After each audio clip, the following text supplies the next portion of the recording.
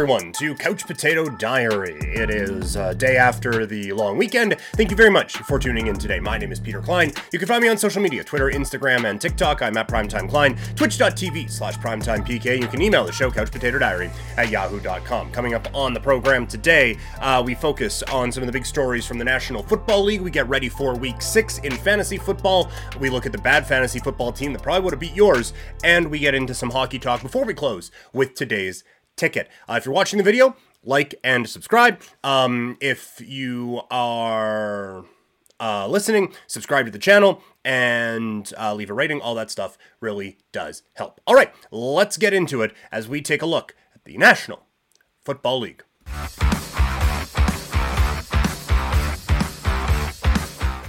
All right, we begin in the NFL, and we'll talk on Sunday Night Football with the San Francisco 49ers, an absolute destruction of the Dallas Cowboys. And this was such a clear victory that it affects the tiers in the NFL. The Dallas Cowboys dropped from that top tier down to the second tier at least. And San Francisco is so clearly above most of the rest, I think, in the NFC.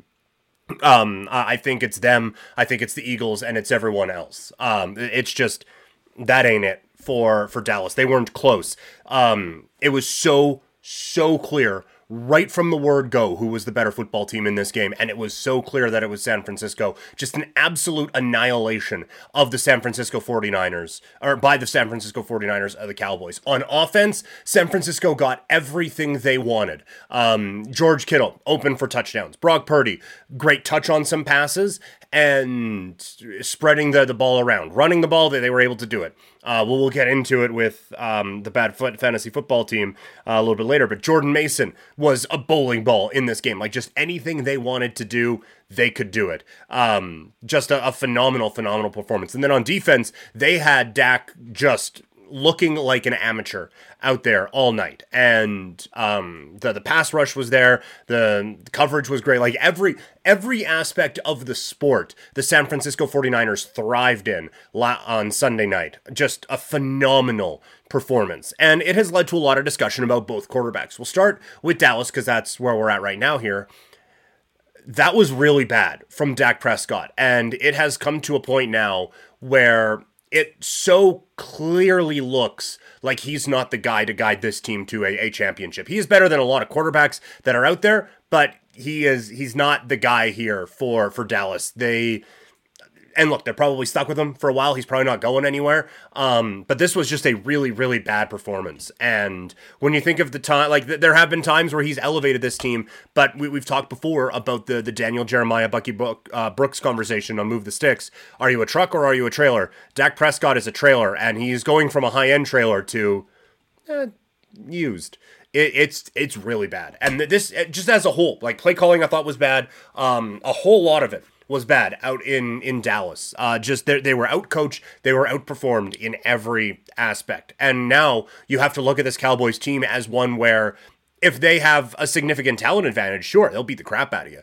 But if it's even close to being even, they are so undermanned. It's just not going to be close. On the San Francisco side, we're going a bit far on Brock Purdy. I saw that he is the betting favorite now to win most valuable player, and I understand part of that is just like where the market's going to be, but people are buying into it. He's not that guy. He is not best quarterback in the league or anything like that.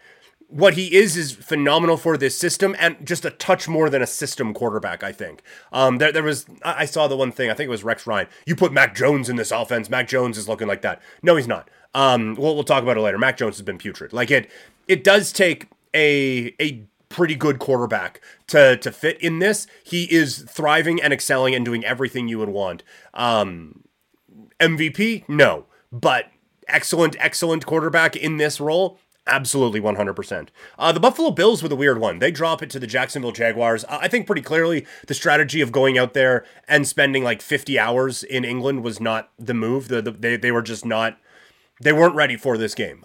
So because of that, I don't take a whole lot out of this one from a Dallas perspective. You have major concerns about this defense now, though, because of another injury. This time it's Sonny Milano going down with an injury. And it's rough. It's really rough out there for Buffalo as the injuries continue to pile up. I would be expecting this team to make some kind of a move here in the next couple of weeks, looking to address that in the trade market. I don't know what is potentially out there. NFL trades can be really weird, but I would expect that is the type of move that gets made here in the next little while. On the Jacksonville side, they desperately needed this game. Boy, that's a big win for them to get that one and hang in what looks like a wildly competitive AFC South. It's still not, I don't think it makes up for some of the sins of the past, but that's a strong win for Jacksonville. The Lions hype is getting a little out of control for me. They beat Carolina, and I'm seeing a lot of people putting them in like the second tier in the NFC. This is still a good football team, make no question about it. I just think we're getting a little bent out of shape on Detroit. And maybe some of it is I'm just slow on the uptake with this Detroit team, but to have them in like close to the elite tier in the NFC is too much, in my opinion. The Dolphins get back on track. They did, again, offensively, anything they wanted. That offensive line just wins every time out.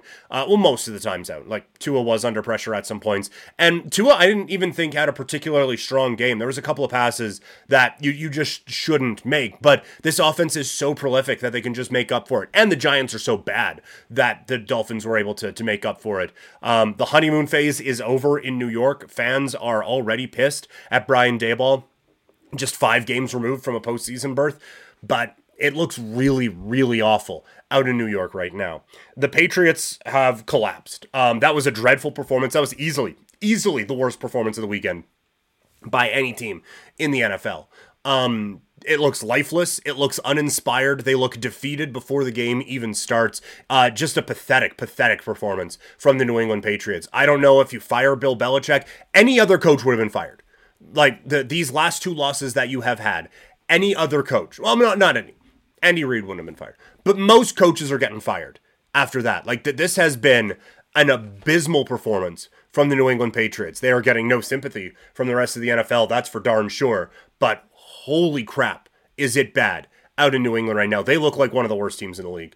Mac Jones, I've been telling you guys for years he's not the guy, and he has now been showing you that he is not the guy in New England. They got nothing around him, but he is not doing anything to elevate anyone on that New England Patriots team. The most frustrating loss of the weekend was the Baltimore Ravens. That was one of the picks that we clicked coming out of Fights in Football Friday this week.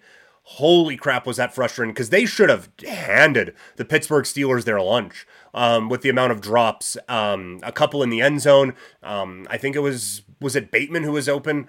Bateman either dropped the end zone one or he was wide open over the middle of the field and then just fell. But just chance after chance after chance, and then eventually Pittsburgh was able to hang around and get the win. I come away from this game no more impressed with Pittsburgh than I entered it, and I come away from this game no more down on the Ravens than I entered it. I still think that's a game that if you play it almost the exact same way, the Ravens win that one 9 times out of 10. It just didn't go their way in a rough one against the Pittsburgh Steelers, but I still think that there's a lot there with the Ravens. One of the games that I was really impressed with was the Philadelphia Eagles. They pick up a win against the Rams, and they are adjusting to how the league is defending them. A lot of teams now going 2 high safeties back, so they're just going to go with the underneath stuff. They ran the ball effectively, and they went to Dallas Goedert. Dallas Goedert fantasy owners are going to be rather excited about this, because I think that this is the start of a new offense with a new offensive philosophy for the Eagles, where they're going to be a little bit more patient and not looking for the big home run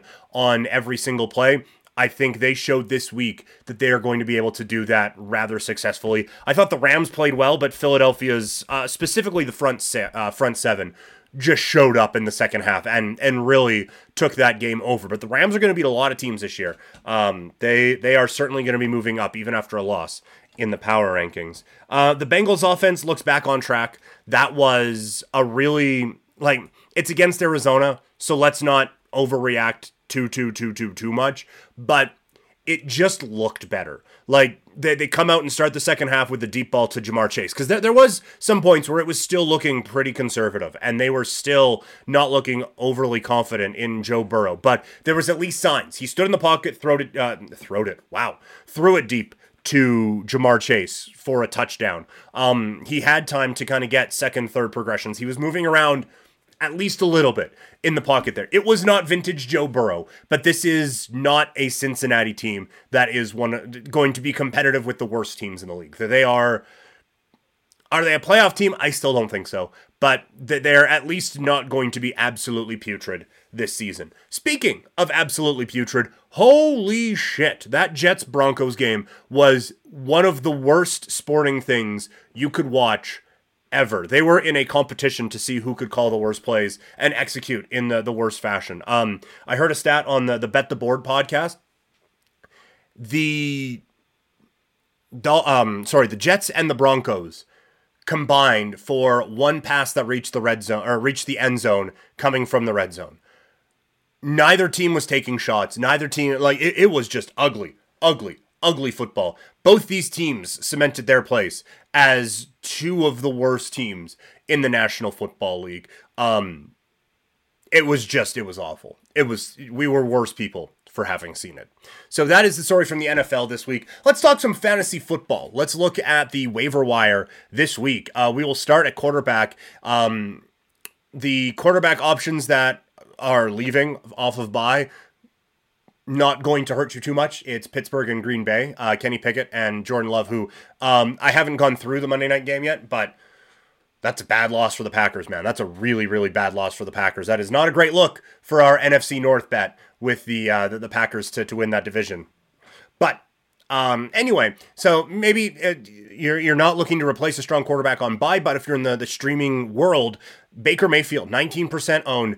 I still think if you're not Carolina, you can put up some fantasy points against the Carolina Panthers defense. That is, I think, pretty clear to me. Against the Detroit Lions defense. They're playing Detroit this week. If you're not Carolina, you can put up points against that team. So I think that, like, Baker only being 19% owned, people just aren't paying attention. That this Tampa Bay team is good. This offense is good, and Baker's going to have a good fantasy week this week coming up against Detroit. Couple of running backs to watch for. Justice Hill, 28% owned. That really surprises me. He just looks like the best running back out in Baltimore right now. Tyjae Spears, they are now drawing up plays for this kid. It's not just, he's in for Derek, well, let's just run for him anyway. They are designing things for him. That run to the outside where they do a quick little double reverse and then he cut it around, he just outran everyone. There is a speed and explosion with his game that I really like. So he is going to be someone that I think you need to target coming up here, because I think he's only going to have more and more value as this season goes along. Jeff Wilson's coming back from Miami. As you guys know, if you're watching the mock drafts at the start of the season, he was someone who I was targeting with late round picks. He is probably going to come back off of the IR this week, and I think he is going to hold a valuable role with this Miami Dolphins team, especially with Devon Achane going off with an injury. At wide receiver, it is KJ Osborne with Justin Jefferson going down with an injury. Osborne factored into the offense quite a bit. I think Addison's going to be still like kind of a big play guy, but down to down, I think you're going to see a lot of opportunities for KJ Osborne. And Josh Downs is factoring more and more into the Colts offense. He seems to be a bit of a safety blanket. Especially like Gardner Minshew included him a lot in the passing attack when he came in. Gardner, I would imagine, gets the start this week. And I think Josh Downs has the opportunity to have some value in fantasy football. At tight end, I still don't know how this guy is only 15% owned. It's Logan Thomas. He has had immense value, I think. He's getting a lot of looks, a lot of targets going his way on a Washington offense that isn't dreadful. So I like Logan Thomas in a number of different spots. Those are your fantasy football waiver wire options. Let's get into the bad fantasy football team that might have beat yours. Every week we are reminded how difficult and how cruel fantasy football can be, but nothing drives it home more than a list of players who are barely owned, who probably could have kicked your team's ass this week. Let's look at it. Quarterback, Desmond Ridder, 5% owned. He's been dreadful this season, 26.16 fantasy points. At running back, Jordan Mason, who could have come up to you and introduced himself as Jordan Mason this week, and you wouldn't have known he was the running back for the San Francisco 49ers, 1% owned, 12.9 fantasy points. Emery DeMarcado, kind of sounds made up, but he is an actual person who put up actually 11.7 fantasy points despite only being 1% owned this week. At wide receiver, Curtis Samuel, 12.5 fantasy points. He's 17% owned. DJ Chark, remember him? 12% owned, still in the league, 10.2 fantasy points. At tight end, Logan Thomas, 15% owned, 11.7 fantasy points. Our flex, Craig Reynolds, 1% owned, 11.2 points. On the defensive side, I don't know how, but the Giants put up 12 fantasy points against the Dolphins at 2% owned, and Greg Zuerlein, 4% owned, 18 fantasy points, 126.36 fantasy points from a team who the highest owned player is Curtis Samuel. Fantasy football is very, very cruel.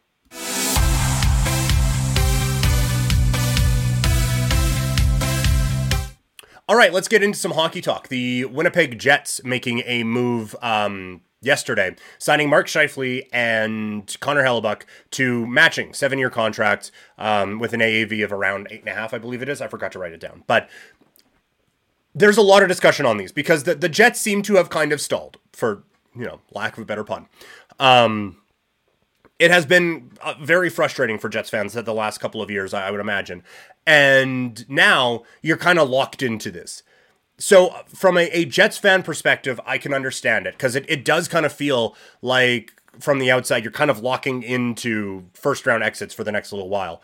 But these are two star level players, I think, in the National Hockey League. Scheifele is not going to get many Selke votes in his career, but offensively, he has a high-end game. He is also someone who connects with the community, which it maybe shouldn't, but it does matter, especially in a place like Winnipeg. And he is someone who, you are not going to replace that in free agency in Winnipeg for less money than Scheifele is making. So for a team that kind of wants to stay relevant, he is, I think, still a difference maker in the National Hockey League, especially on the offensive side of things. And Connor Hellebuck is just simply the best goalie in the league. Is that going to hold for 7 years? Probably not. But he is among the best in the NHL. And I think this is a contract that should probably look good for most, if not all of it. So it looks a bit like overpays. That the term is certainly intimidating, but I actually think the Jets kind of did all right. Reminder, the NHL season starts today. As I'm recording this, it's a couple hours from now. If you want more on the NHL, we have our preview podcasts on the East and the West up right now. So you can check those out. All right, let's get into today's ticket.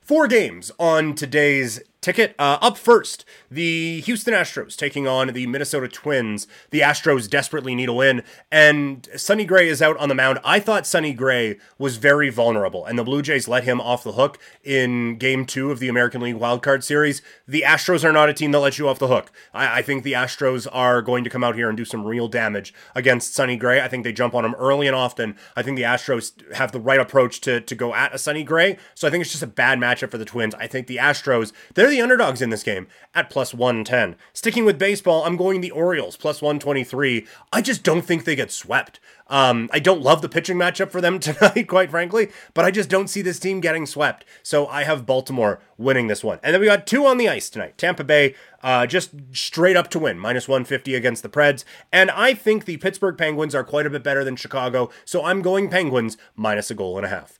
That is today's ticket. And that is today's show. Thank you all so much for tuning in. If you're watching the video, like, subscribe, and leave a comment. If there's anything you agree with or disagree with on the show, leave a comment. That always helps. Rate, review, subscribe wherever you can when you're listening in podcast form. Coming up on the show tomorrow, CFL Power Rankings. We will have some baseball thoughts and a couple of thoughts on the night 1 from the National Hockey League. Thursday, we are getting into NFL Power Rankings, and then Friday, it's a Fights in Football Friday. Also, NBA previews are going to be starting up this week as well. So, as always, lots to get into. Thank you all so much for tuning in today, and I will talk to you all later.